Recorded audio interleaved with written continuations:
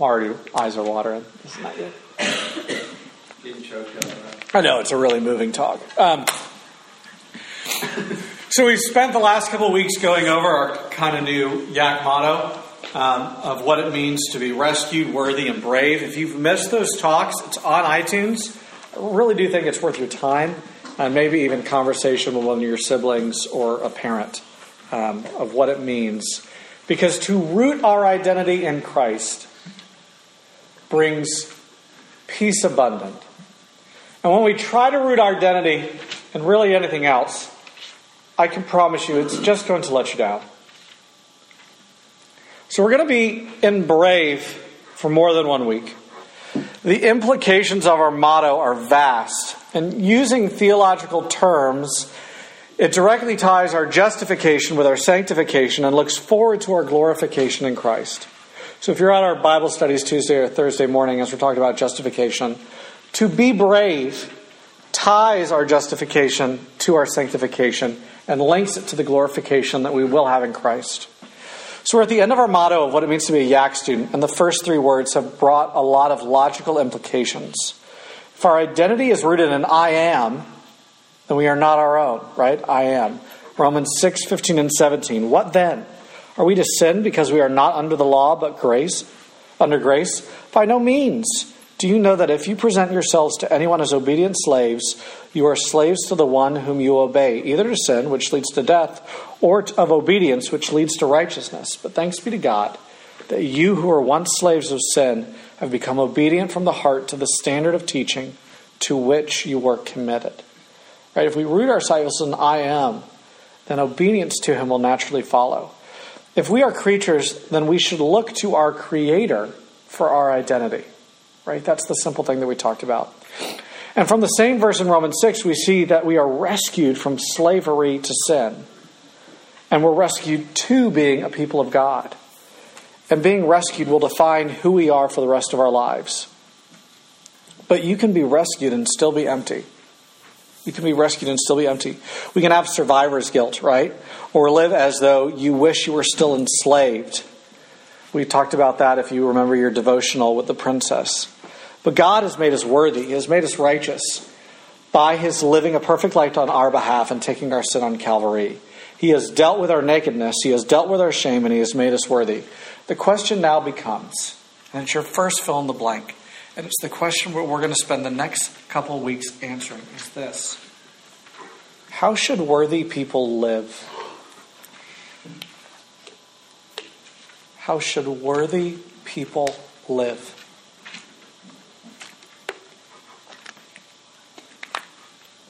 And the answer to that is simple if you've been following our Yak motto, and that is to live bravely, to be brave.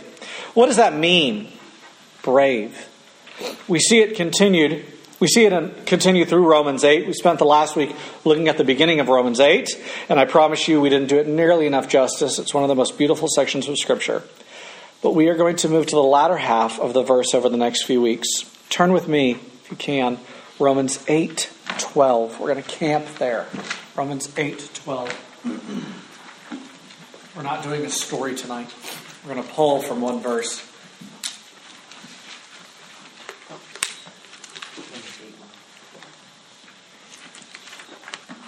While you get there, I'm going to give you the context.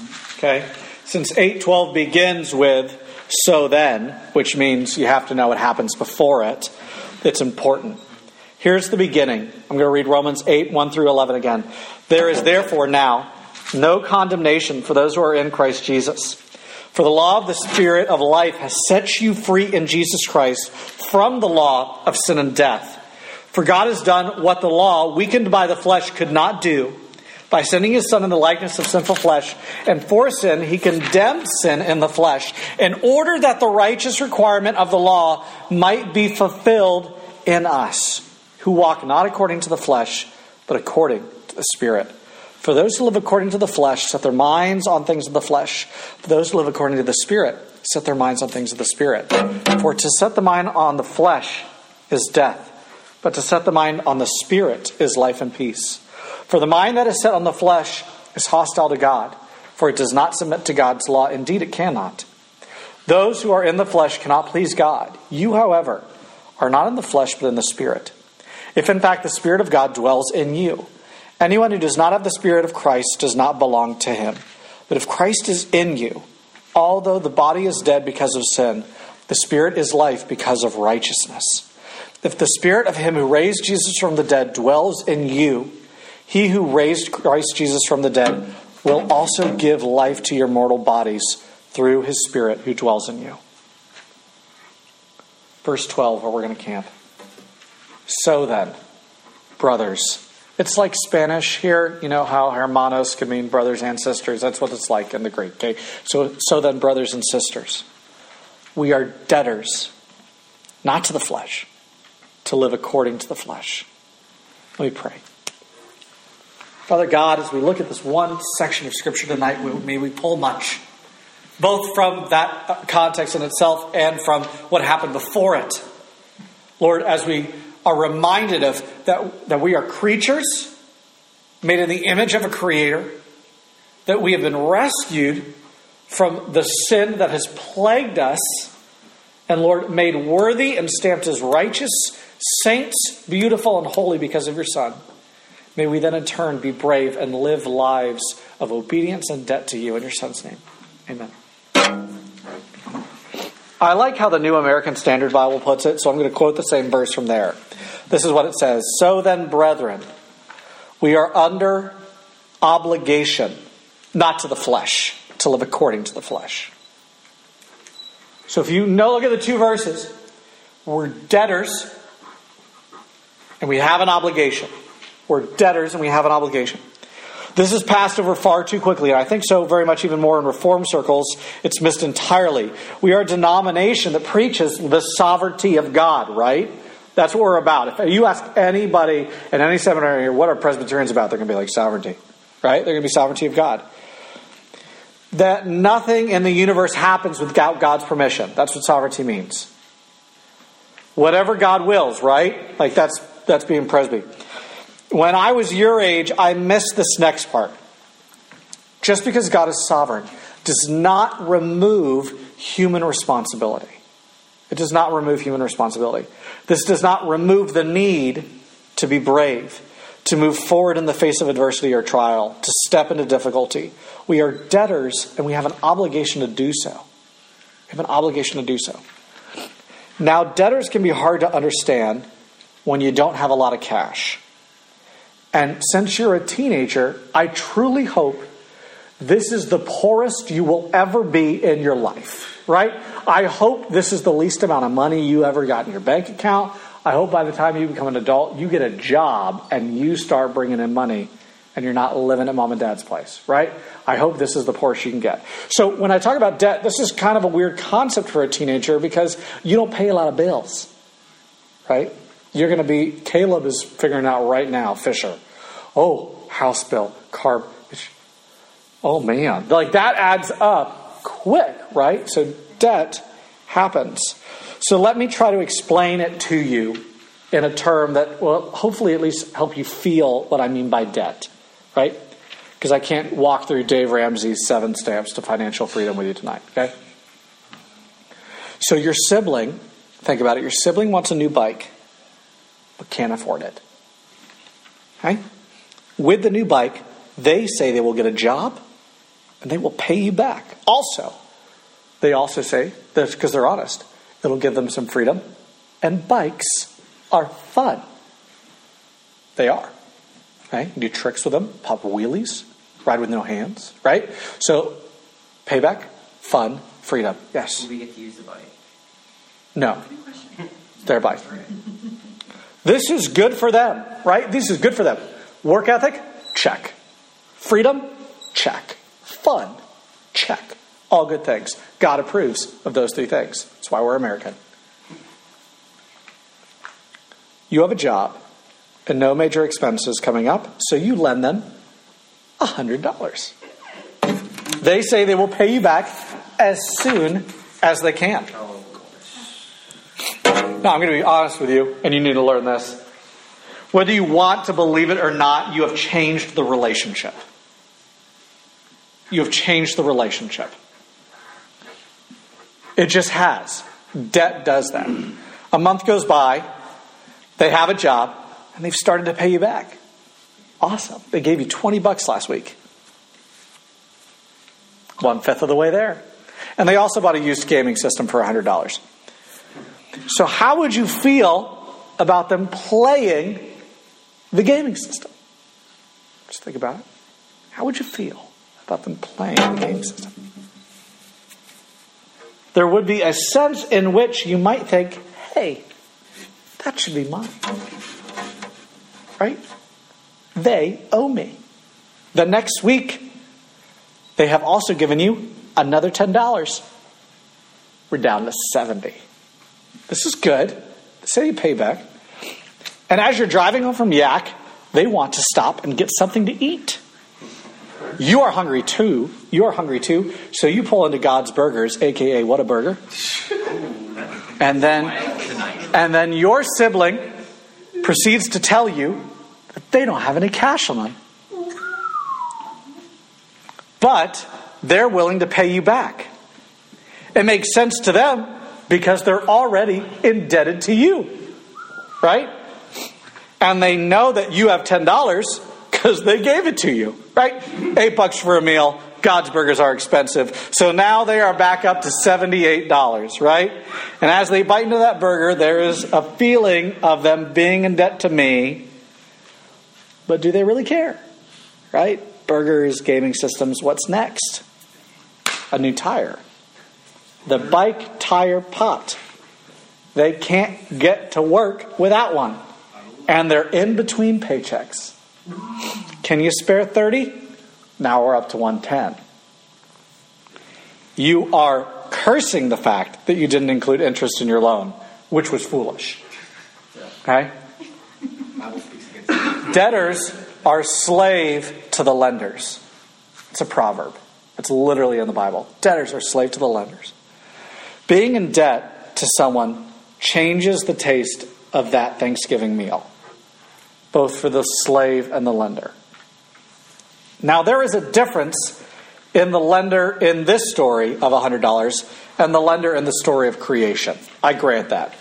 We have a giving lender who literally bore the penalty of our sin at the cross and paid our debt. That's the definition of atonement, right? He paid our debt at Calvary. He rescued us from the dominion of darkness and transferred us into the kingdom of his beloved Son. He made us worthy as he adopted us as children and united us to Christ. Yet, if you have a gracious lender, you should be a gracious debtor. Right? Obligation should bring excitement, not fear. Go back to the story of the sibling that owed you money. If they had bought the game station, if they hadn't bought the game station but paid you back immediately, it would have strengthened your relationship, right? If further, they had paid for your meal at God's Burgers as a thank you, it would have been perceived as kind.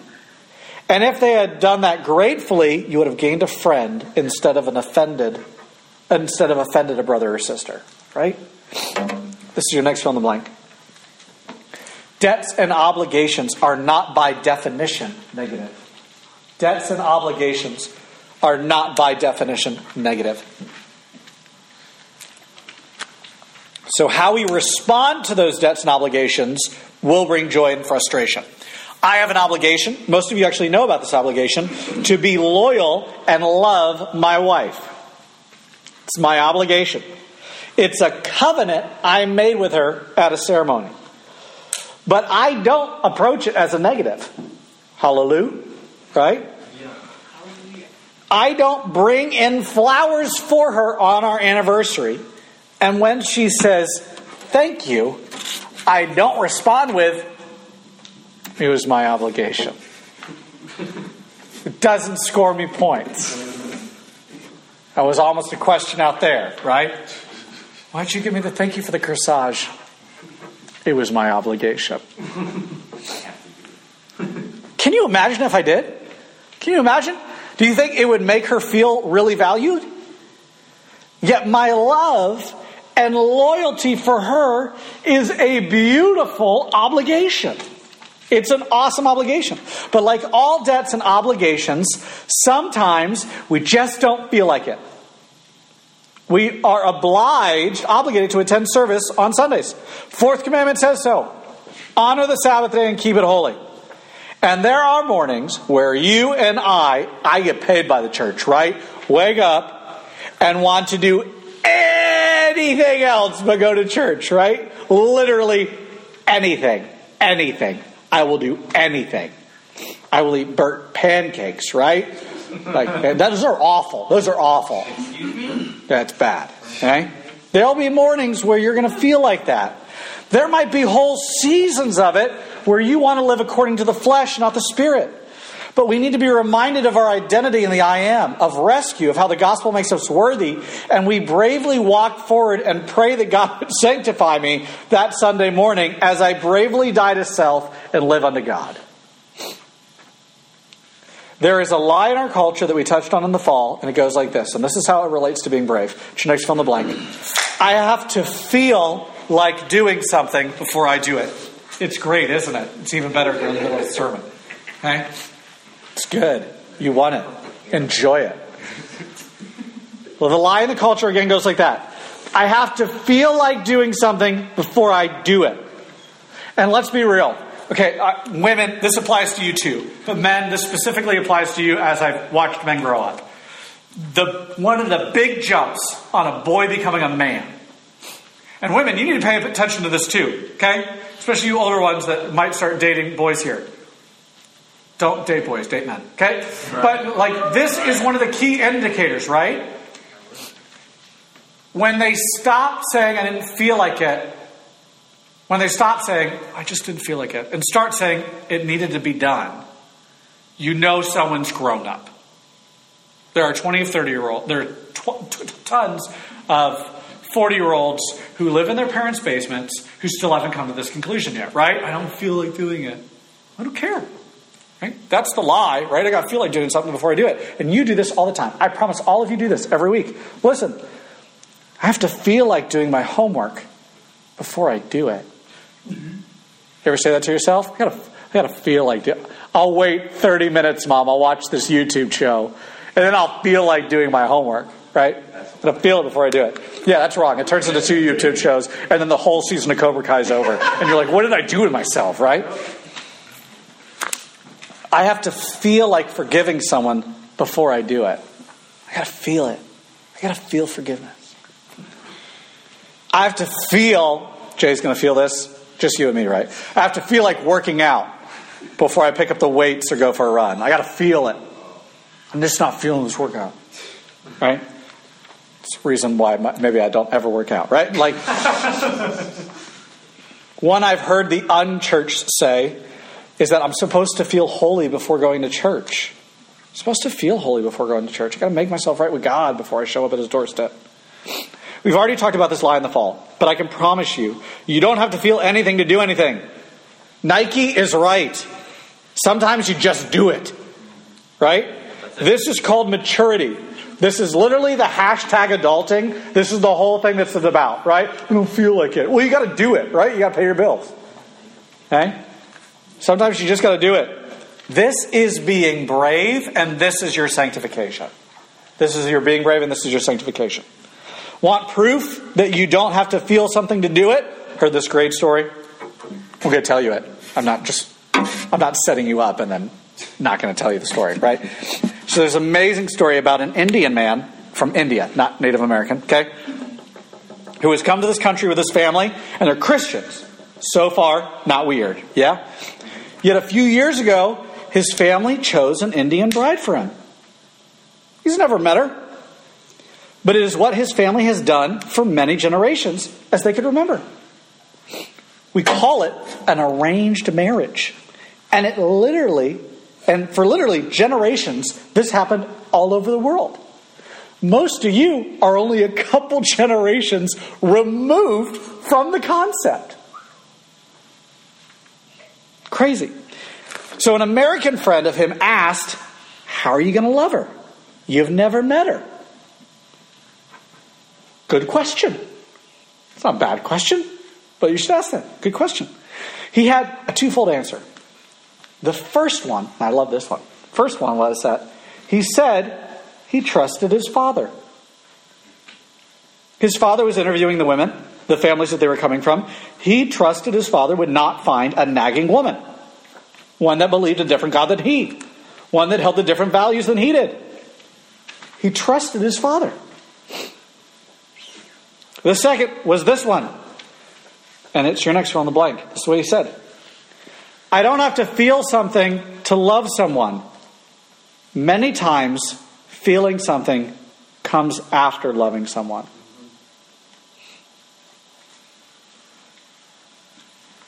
Some of you have done the Christmas event at Reach North Texas. You meet those random families with kids, right? You've never met them. And you hand the little one a toy, an act of love. They smile. And suddenly you feel something. Right? I didn't have to love them before I gave them the toy. I gave them the toy and then they smiled at me. And now I'm like, I kind of love this. It's like action many times precedes feeling. If someone is bullying you at school, there is a desire to seek justice, to pay them back. But what would happen if you started praying for their salvation? Daily. Maybe even every hour. I've had to do this, right? I literally had one of these on my wrist, right? And every time I think a bad thought about that person. Okay, AJ, pray for them right now. Lord, save their souls. Because they're a wretch. Easy way out. Yeah. And then I got to the point a couple weeks in where I said, Lord, save their souls. And maybe use me to do it. That took a couple weeks. That wasn't like one flick of the wrist, right? Maybe every hour. Your action would lead to a changed heart. I've never had anyone do this and it not lead to some sort of change in heart. There are times, believe it or not, where I am frustrated or angry with Corey. Every married couple in here can relate to this, right? Good answer. Good answer. It is in those moments that I have to choose the brave thing to do and find a way to love her that day. Even when I don't feel love, my act of love many times brings about a heart full of love. That's a brave action. To step against the way I'm feeling, frustrated anger. And in the process, I reflect the I am. I act as the rescuer, and I treat someone as worthy. So your next fill in the blank. We extend the gospel by being brave. We extend the gospel by being brave. So this week, we're going to talk about tangible ways you can do it in transformation groups. This week, I want you to be brave. Because if the Spirit of Christ dwells within you, the same Spirit dwells in you as the same as the Spirit as the Son seated before your Father in heaven. You have extraordinary power to step into the uncomfortable. And a beautiful obligation to do so. And as we fulfill that obligation, we will know God more, be walking in His will, and loving our neighbor as ourselves.